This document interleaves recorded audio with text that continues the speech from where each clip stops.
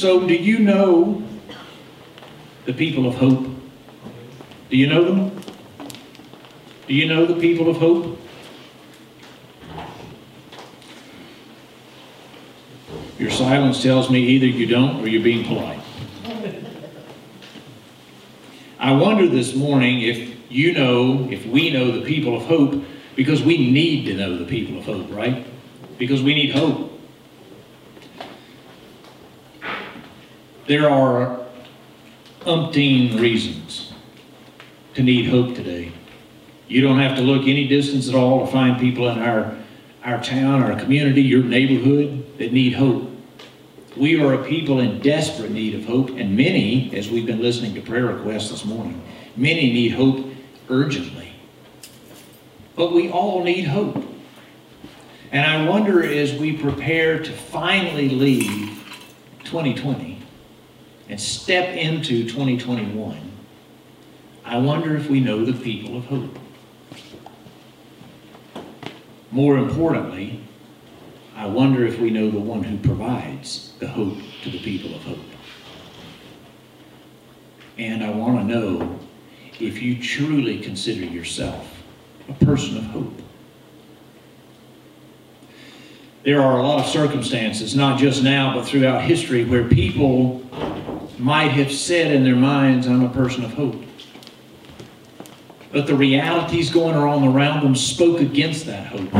The realities that they were living in and facing spoke anything but hope. And I think for obvious reasons, it's good for us to revisit their experience today, because many of us find ourselves in similar situations. You may remember that God had called together his people, and he had given them a way to be his people. I'm talking about the Old Testament, obviously, and the many, many stories of the people of God, the Israelites, the Jews. And in particular this morning, I want you to turn to Isaiah, where we're going to talk a little bit about and remember some of what the people of God dealt with, even in the midst of hope. Our passage today is found in Isaiah chapter 61. The prophet Isaiah had been sent to the people of God to speak to them a word from the Lord. And that word involved a number of things. That word involved, first of all, a warning, a calling to the people of God to return to him, a warning of what was going to happen because they had wandered off. Not new news.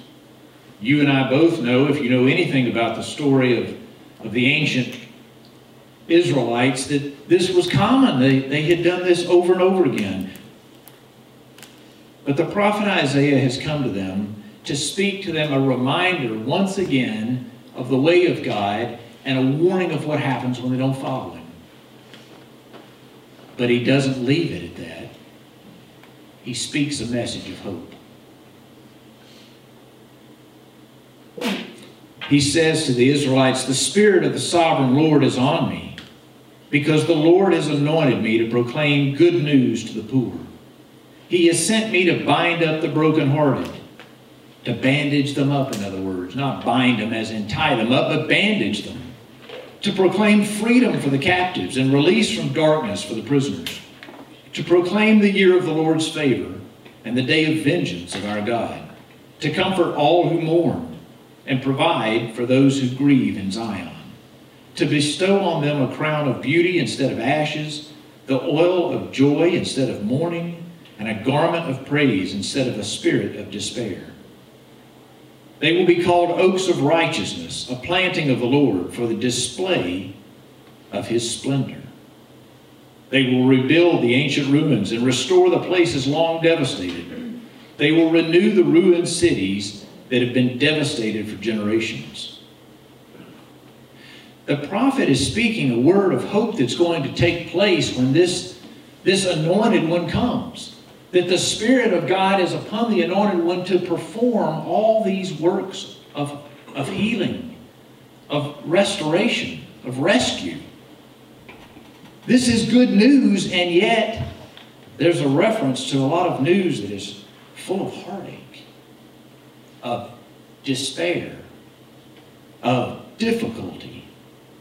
He speaks of ashes. He speaks of mourning. He speaks of a spirit of despair. He speaks of people who are grieving. Now, we're familiar with some of these things today. We look around us and we see all kinds of reasons for grief. We see all kinds of reasons for despair. Many people today are wondering. People are asking questions. What time are we in? What is happening to us? What's happening to us as a country? What's happening to us as a people? What is happening to us as the people of God? Is he coming back? Is this the time? What's going on? Because we too are experiencing a lot of these real difficulties and concerns. It might be helpful to you to remember this story in particular, to know where Isaiah is in his time with the people of God. The people in Israel and the people in Judah all made up God's people, but two different kingdoms. And the people of Israel at this writing had already been taken into captivity. Their rebellion against the Lord had been so bad that the country of Assyria, through God's own working, had already taken them and hauled them off. But the people in Judah, the southern kingdom, had not yet been exiled. But that was coming. If you flip back to the beginning of Isaiah, all the way to chapter 1, you can hear that initial calling. For the whole first chapter begins a pretty strong word about what God was going to do to his rebellious, unfaithful people. If you jump down to verse 28 at the end of chapter 1, he says, rebels and sinners will both be broken, and those who forsake the Lord will perish. You will be ashamed because of the sacred oaks in which you have delighted. In other words, the idols that you have worshipped, the ways in which you've been unfaithful and rebellious. You will be disgraced because of the gardens that you've chosen. You will be like an oak with fading leaves, like a garden without water. The mighty man will become tender, and his work a spark. Both will burn together with no one to quench the fire. This is a hard word to read. It's a hard word even today. And if you think about the same God who gave this prophecy then is the God we worship today. He's the same God who has expectations for his people. And yet he is a God of hope. We're left to reconcile where we fall in our relationship with this God. We're left to wonder if God's people of old, if the ones who were spoken of over and over and over in the Old Testament, struggled to remain faithful over and over, if they kept wandering over and over, if even with the Lord's hand upon them, they struggled to be who he called them to be, then what hope is there for us? Aren't we also the people of God? Don't we also have the same callings that they had? Don't we have the same expectations upon us? Is this not, in fact, the same God we worship that they worship? And God very clearly was unhappy with the rebelliousness of his people. And so we hear this word of warning, this word of punishment that is coming. And we wonder, if they couldn't do it, can we? What will keep us from suffering the same end that was prophesied here in this word? Well, we have to know the story, first of all. We have to understand what they were called to do and why, and we have to understand where we fit in the story. We also have to remember who our God is, and what our God was doing, and what he is still doing. You remember, because we've talked about it over and over and over, that God had called together his people to be faithful witnesses, to live in a certain way so that everyone else would come to know him, would find out who he is by the way in which his people relate to him and what it means to have this God as their God. To understand who this God is, he gave them instructions, but he also continued over and over, even in their rebellion, to tell them that he would be true and he would provide a way for them. So you hear such stark warning, and if you read the first 39 chapters of Isaiah, you'll get more and more and more of this. And it's tempting to think, how is this a God of hope? How is this a God of fairness? Why would we want to follow this God? And yet, if we're honest with ourselves, if we face what these folks did with what God had given them, and we look at ourselves today, do we not have reason to wonder why he gives us hope? Do we not have reason to look at ourselves, our society, our country, the things that are happening, and wonder how much of this we brought on ourselves because we've looked away, because we have tried to set ourselves up as they did, as a special people? Have we in fact not kept the way of the Lord? It's hard language. These are hard stories, and it's a harsh reality to face today. But I bring it up for a couple of reasons. To say that we're a people of hope without any recognition of the reality of who we are and whose we are would be a false sense of security. It would be a meaningless statement to say we're a people of hope if we don't have anything to hope for.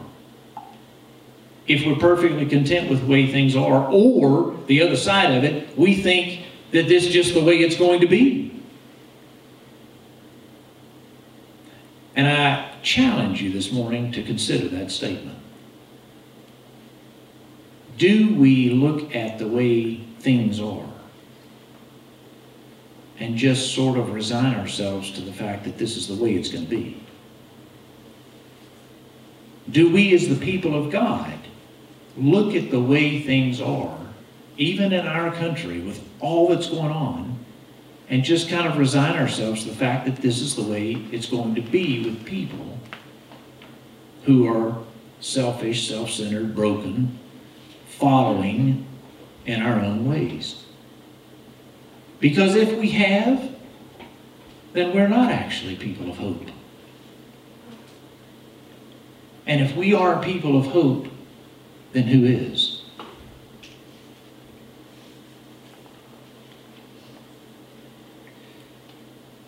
Come back to chapter 61. The prophet says to the people of God, in the midst of their brokenness and their waywardness, the Spirit of the sovereign Lord is on me and has anointed me to proclaim good news to the poor, to bind up or bandage the brokenhearted, to proclaim freedom for the captives and release from darkness for the prisoners, and to proclaim the year of the Lord's favor. To proclaim the year of the Lord's favor. Aren't we in need of a year of the Lord's favor?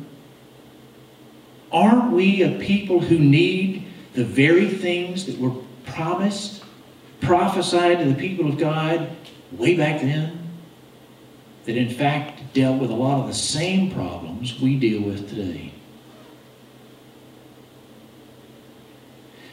If you follow the rest of the story in Isaiah, and the story of the people of God on beyond this prophecy, you'd know that Judah too continued in their way, even in spite of the prophecies, and eventually found themselves also exiled to Babylon. You can imagine what the people who called themselves the people of God, who were tied to the land of God, felt like when they were removed from that land. Surely everybody around them would have said, if you've lost your land, do you really have any hope? If you've lost your land, is there any truth to you being the people of God? If you've lost your land and you've been hauled off into exile, who really is this God you claim to follow? And why would we want any part of it? You may remember the story enough to know that the people didn't stay in exile. God was true to His word. It took a long time for them to suffer under the consequences, but He in fact brought them back out. He returned them to their land, which is a testimony to the fact that the God that they served and the God we serve is a God of hope, because He's a God who's true to His word. Now, granted, we need to know His word to know that, but He is a God who is true to His word, and the story of the Israelites stand as witness to that. And you might counter that and you can say, okay, so read, once they returned from exile, that was it, right? Then blessing came, and then they've been exactly who God wanted them to be ever since, which would be a misunderstanding in a variety of ways, would be a misunderstanding of who God is and all that He was going to work out in history and where we find ourselves today. To grasp the significance of what happened to those people and how it informs us today, you have to know that in the first century, the people of God, the Israelites back in their land, found themselves in this same situation. Granted, they were back in their land, but they were ruled by a foreign government. They found themselves yet again without hope.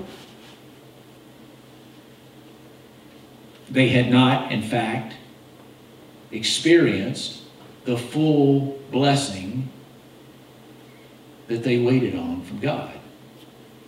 And into the midst of that came the one whose birth we're getting ready to celebrate. Just as God had spoken through the prophet Isaiah, now God sends His own Son, Jesus, to speak these same words. You find that in Luke 4. We've studied that. You may remember. And Jesus came quoting this very scripture to say, I'm now here. The Spirit of the Lord is upon me. And He told the people in His hometown that were hearing this scripture is in fact fulfilled today in your presence. In other words, God continued to uphold His word.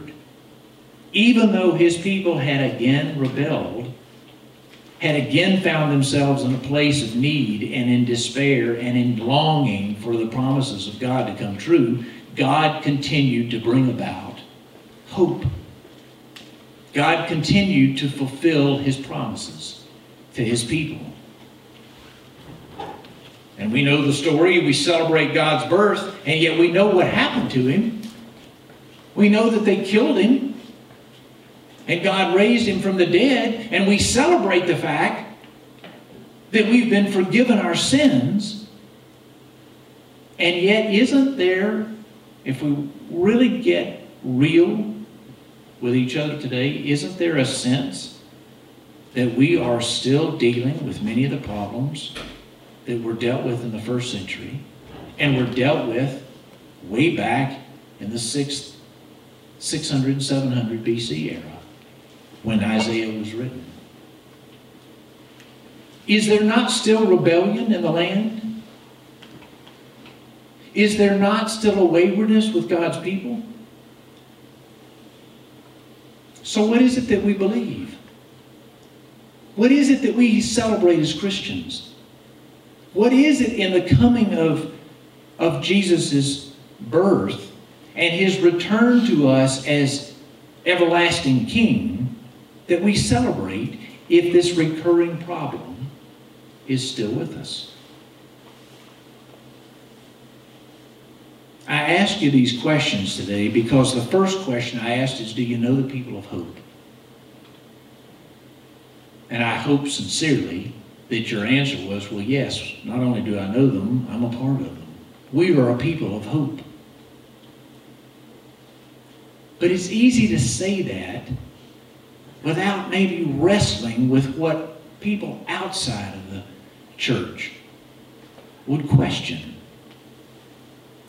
How is it, if this is your God and you're His people, how is it that you're experiencing many of the same things that God's people have throughout the centuries? How much of a God of hope is He?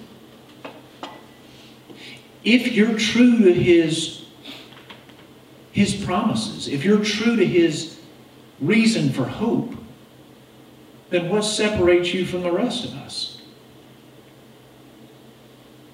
What truly do we celebrate, and why do we have integrity when we say to people, we are the people of hope?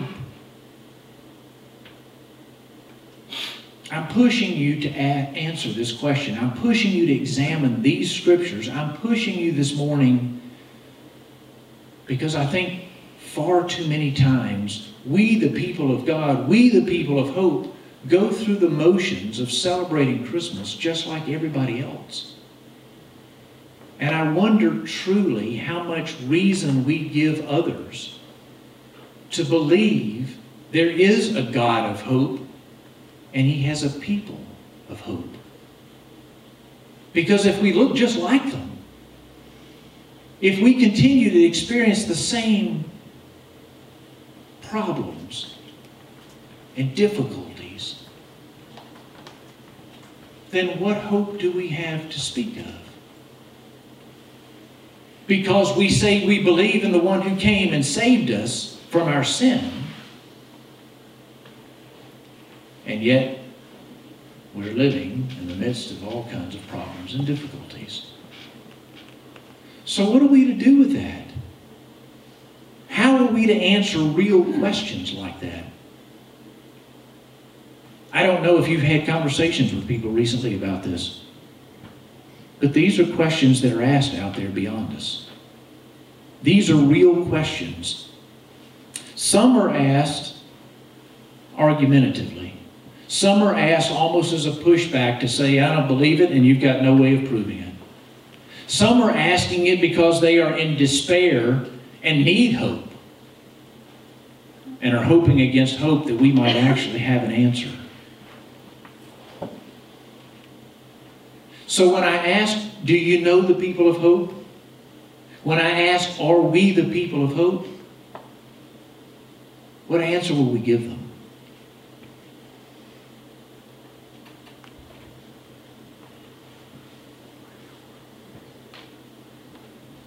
We are preparing to celebrate one of the greatest days in history. We are getting ready to celebrate one of the greatest events in history. We are getting ready to celebrate a day that has impacted people all over the world. And yet, can we answer intelligently, based on something more than just our wonderings or our thoughts or our nice sentiments, why we're the people of hope? Friends, I want to encourage you to think about something. This passage begins as prophecy hundreds and hundreds of years ago with the Spirit of the Sovereign Lord is on me, because the Lord has anointed me to proclaim good news. When Jesus came to meet among us, one of us, He said, the Spirit of the Lord is on me. He has anointed me to proclaim good news to the poor. And when He left, He gave us a challenge, a command, and a promise. He gave us a challenge to go out and make disciples, which is to say, to continue His work. He gave us a command to love each other.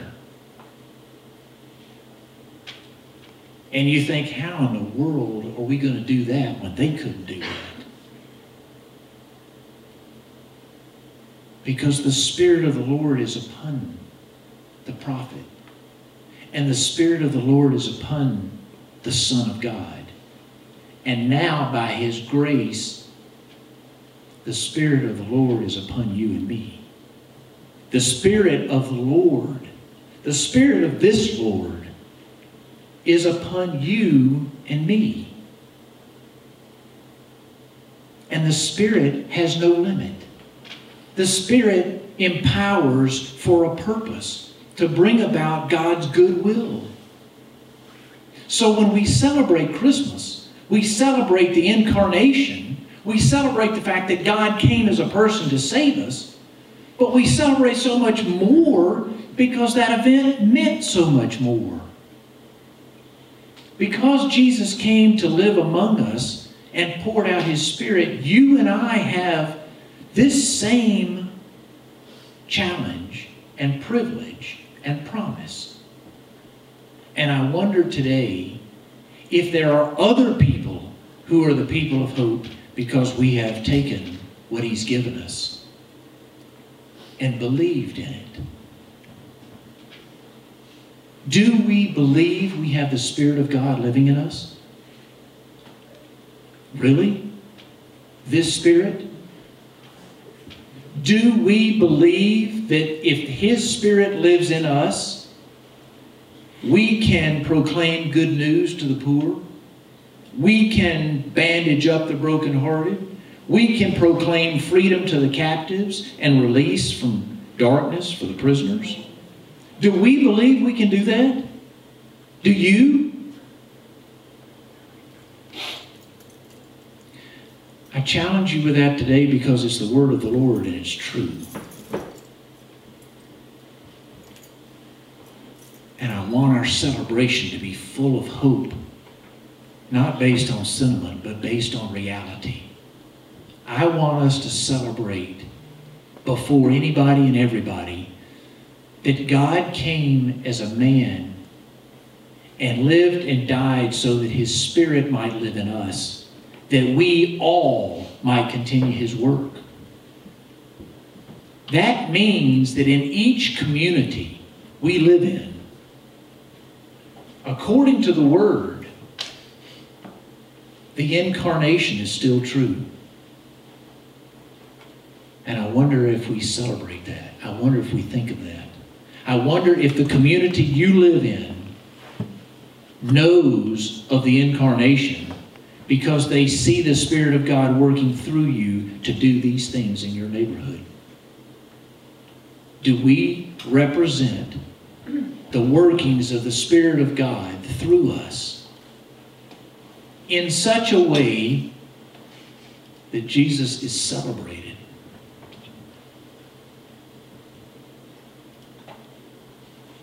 I wonder,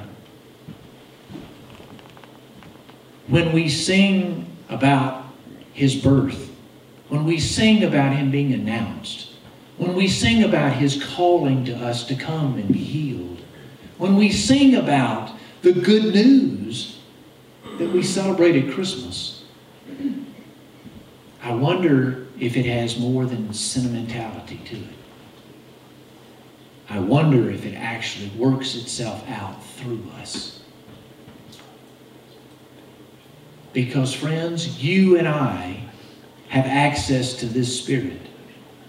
And you and I have the very real ability to bring these kinds of tangible results in our communities because the Spirit of God works through us. If we do, and if we are, because we believe God to do it, then our celebration at Christmas is real. It's so real that we can tell it with confidence.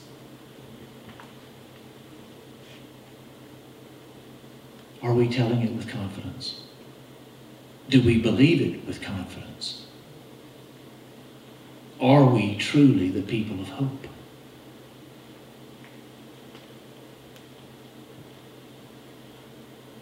The Lord wants us to be. The world needs us to be. I ask you this morning again, do you know the people of hope? Are we willing to be the people of hope? because we believe in the one we celebrate. This is the calling of the people of hope. I'm going to invite the worship team to come up and close us this morning.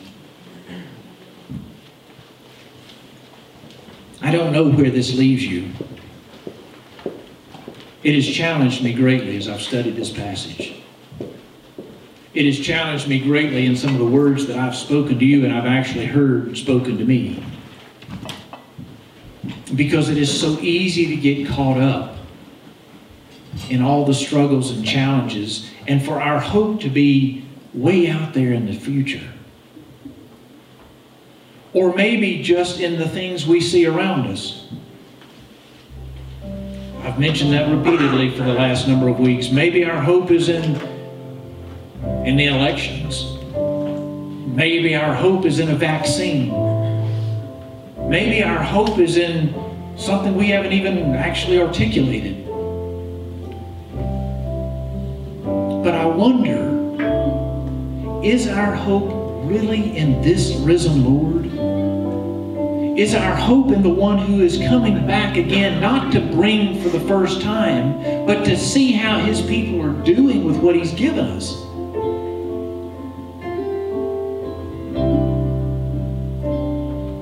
And to finish his work. Do we believe this word? Do we believe this hope? When we kneel down or sit down or stand up and celebrate Christmas this year, is it evident in our living, our actions among our neighbors, that we are people of hope, confident hope, because his Spirit is present in us and acting through us for their benefit?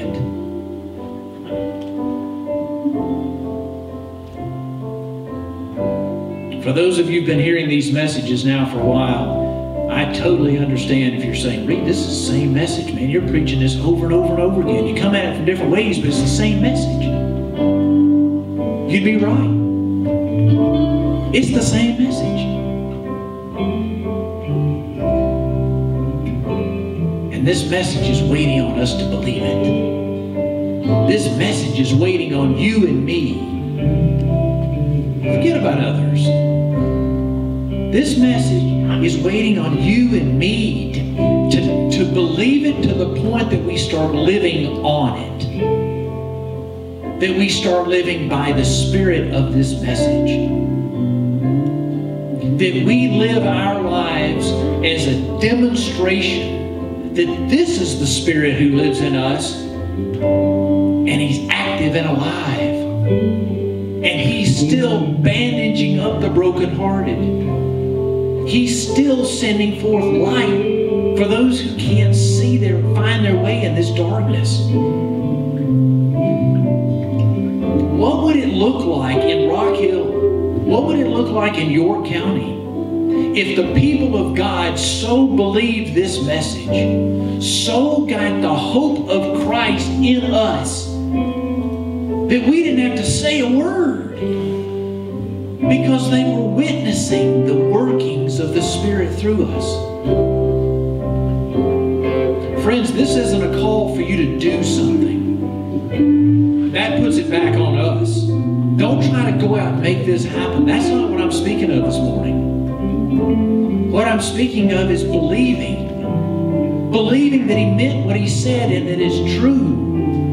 And asking him to make this real in us. Saying, I'm willing to stake everything that I am. I'm willing to risk hoping in what I can't see based on the truth of what I hold and hear and live by. And if I do,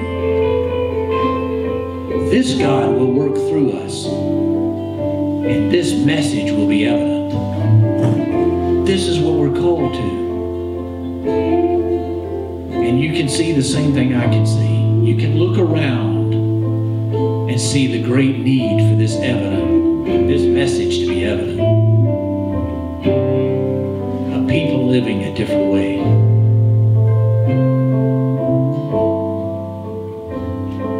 God calls us to come as we are because He wants to pour His Spirit into us so we leave a different way and our life looks radically different. This is real and it's for now. As we sing this song, ask yourself the question, have I accepted this to this degree? Do I need to recommit to this? Do I, in preparation for the event of Christmas, need to renew all over again? Yes, Lord, I do believe that this is who you are. This is who we are. And this is what you're doing through us. Come do it through me. If you need to do that, then however you do it this morning, come as you are to the Lord and ask Him to do this in you. May the Spirit of God testify to the birth of the risen one in us.